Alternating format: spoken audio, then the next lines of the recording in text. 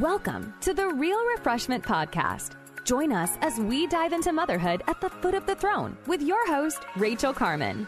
If you are tired, overwhelmed, and feeling alone, this is the place for you. A place for real moms with real stories, seeking real refreshment found only in the living God.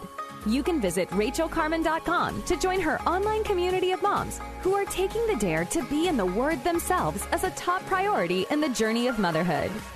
While you're there, be sure to sign up for updates, and you will also receive a free gift from Rachel when you sign up. All right, let's kick off this latest episode of the Real Refreshment Podcast.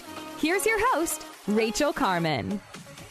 Hello, I'm back again, and it's time for part 2 of our study of John the Baptist. So last time we looked at his faith and his dedication. He knew exactly why he was here before he was born. The angel Gabriel came to his father and proclaimed and told him exactly what his name was going to be, what he wasn't supposed to do, and what he was supposed to do. And then you remember that we looked at the prophecy given to Zechariah, his father, and also to the praise that Zechariah gives to God after John is born. And so this day we want to look at, in this part of our study today, we want to look at John the Baptist's faith and humility.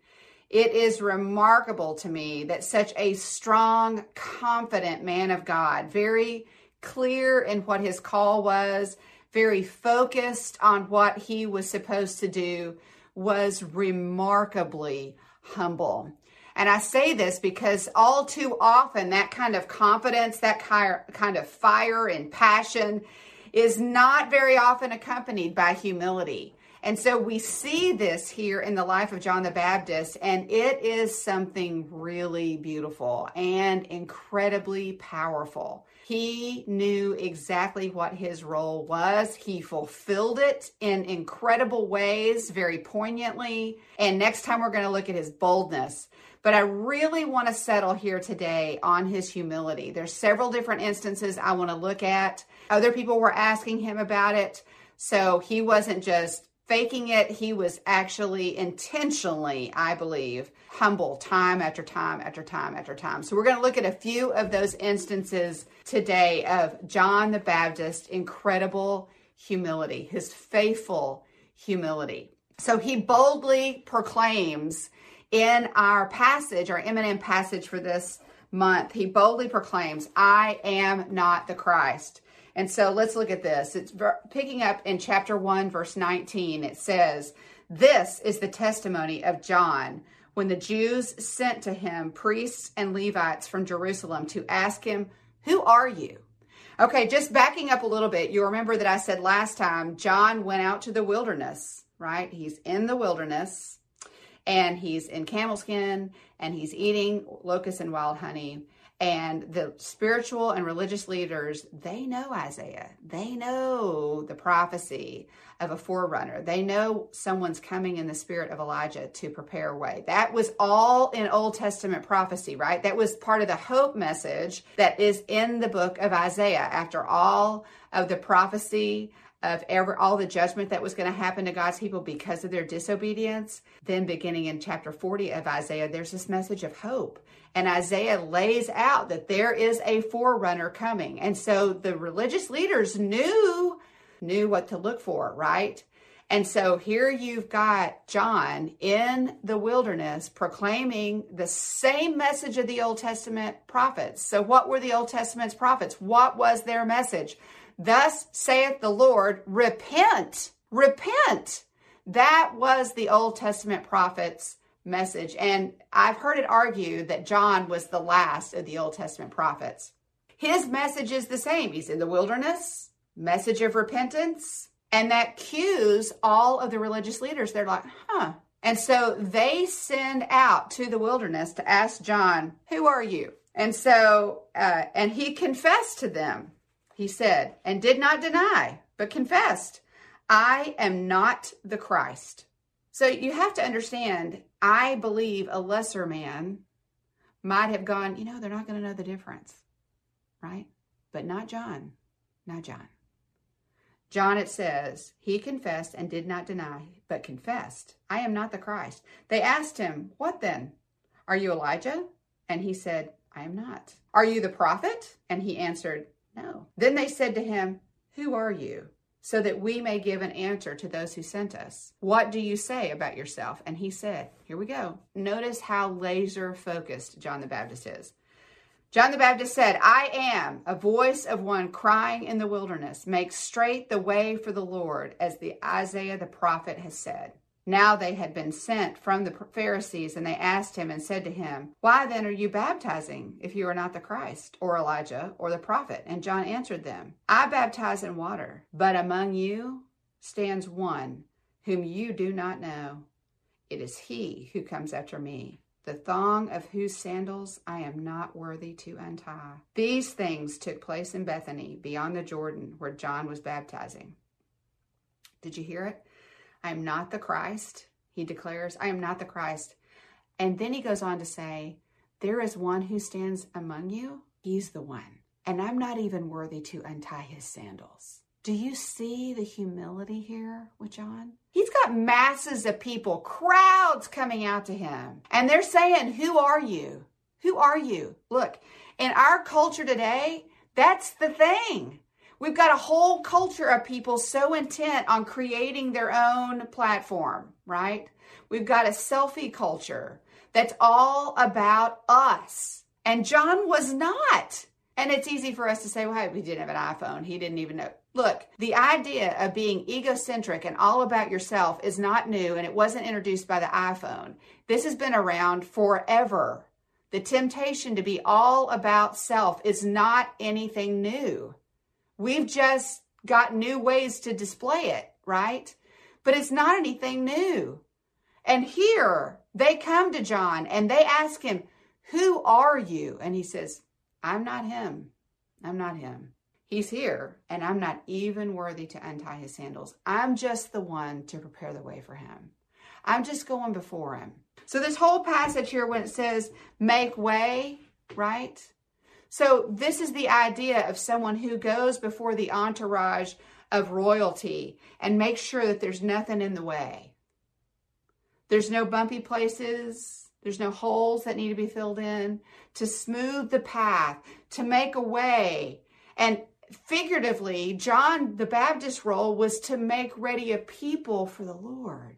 So it wasn't just a road that he had to smooth. It was the hearts and the minds of the people. John's job was to go before Jesus, to prepare them for him, right? With a message of repentance so that the Redeemer could come. That was the whole point. He was to go before Jesus, and he was very clear, I'm not him. I'm not him. I'm not him. If he's here, and I'm not even worthy to untie his sandals. Because, understand, untying someone's sandals means you're getting down. You're getting down. And John's basically saying, I can't get down far enough. He is so worthy. He is so worthy. Rachel Carman has spoken across the country and around the world to moms about their struggles, successes, fears, and faith. They consistently share three things that zap joy and threaten the hope of moms today. They are overwhelmed, exhausted, and lonely. They want support and practical tools. They want to feel connected. What we have done is put together a community of like-minded moms to accomplish just that.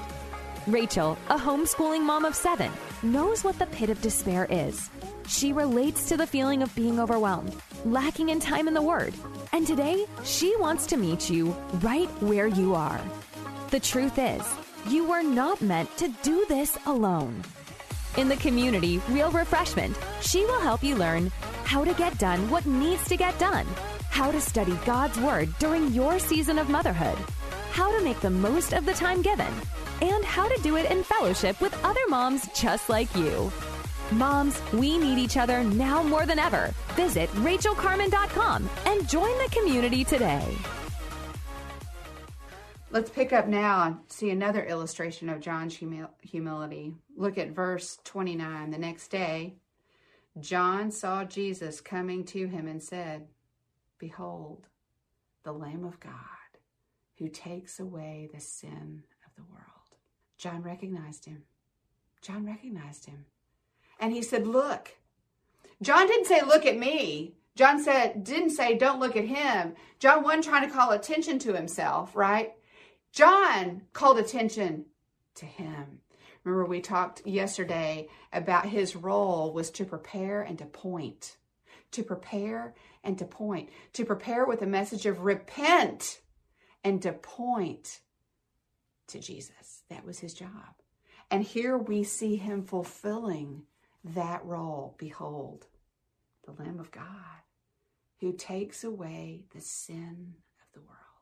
Sin, singular, meaning whole, all of the sin. Not just individual sins, but sin itself. Jesus came to take away the sin of the world.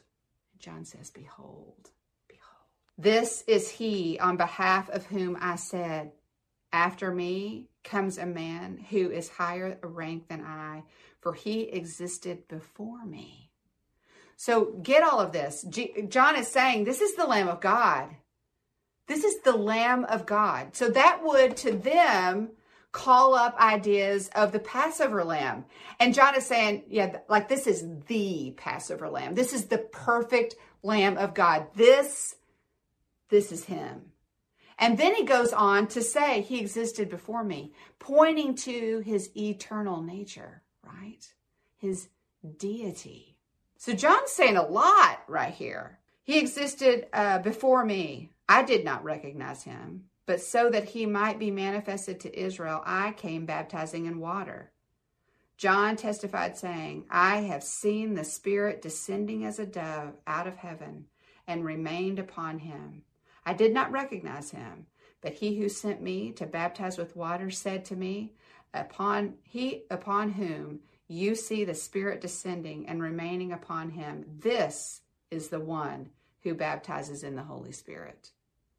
I myself have seen and testified that this Lamb of God, he is the Son of God. Wow. Wow. John the Baptist, you'll remember, actually baptized Jesus. When Jesus comes to him, he baptizes him. In this beautiful moment of Jesus' baptism, we have Trinity. We have Trinity. We have the Son being baptized. We have the Holy Spirit descending as a dove.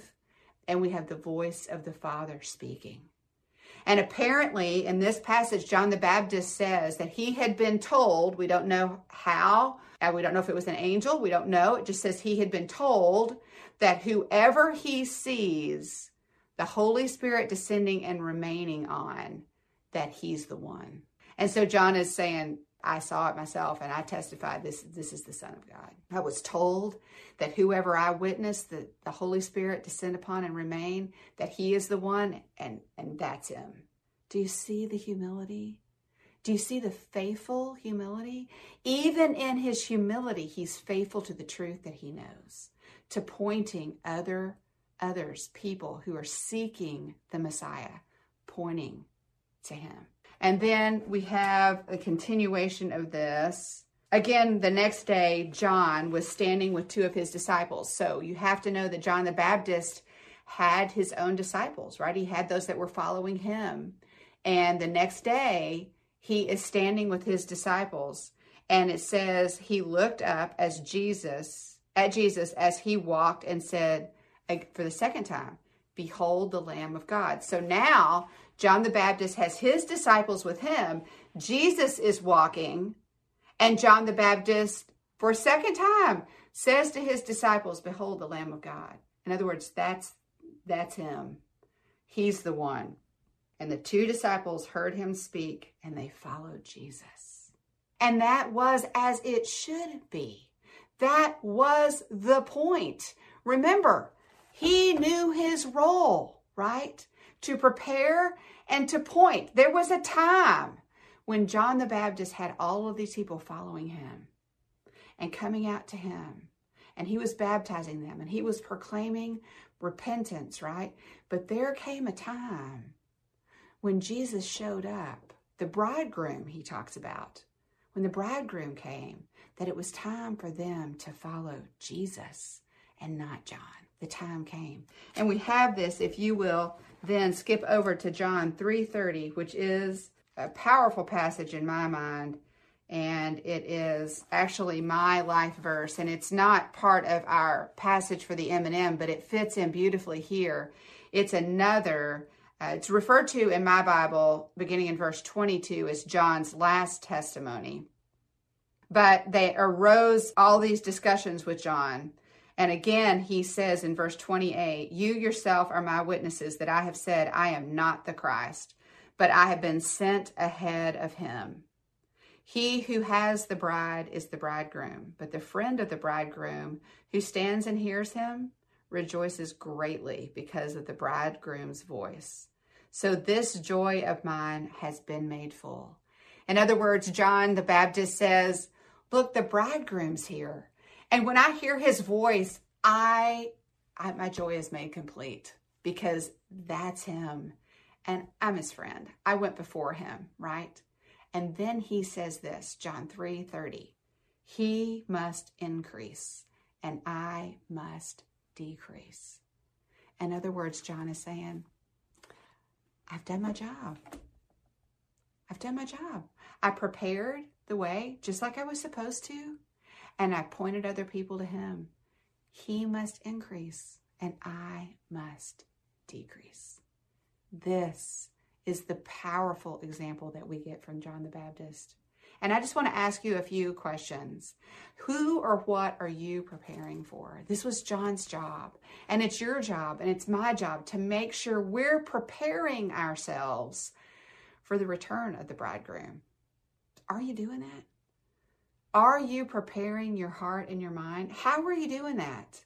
Are you doing it daily? Are you spending time getting to know him? Are you keeping your heart pure? Are you walking in repentance and confession?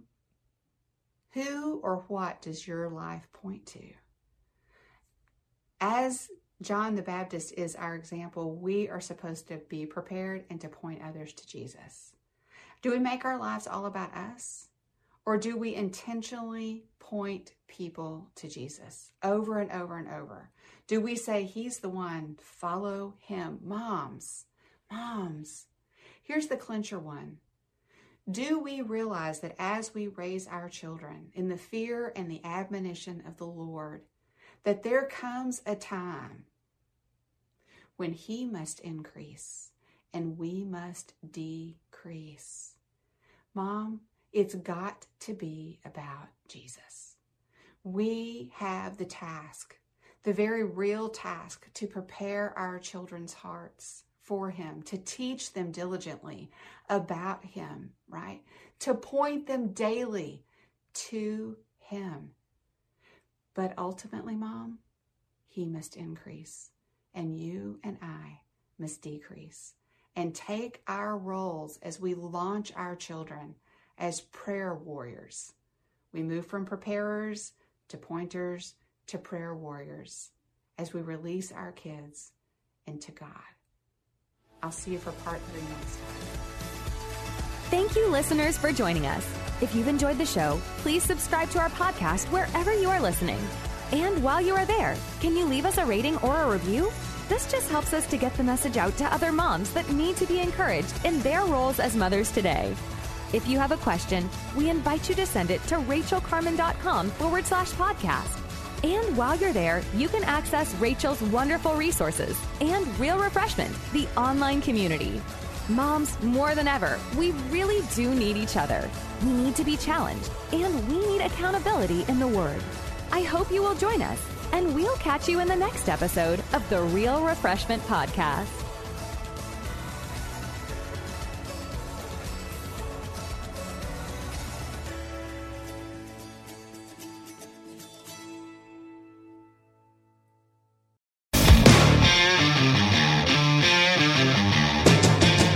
Hi, I'm Zach. And I'm Randy. And we're from Salty Saints Podcast. We're a theology and apologetics podcast. We hope to better equip you to be salt and light for your community. We hope that we can help you to go out and be a reflection of Jesus Christ to those around you, to your friends and your family, and especially to those that do not know Christ. To find out more, subscribe at lifeaudio.com.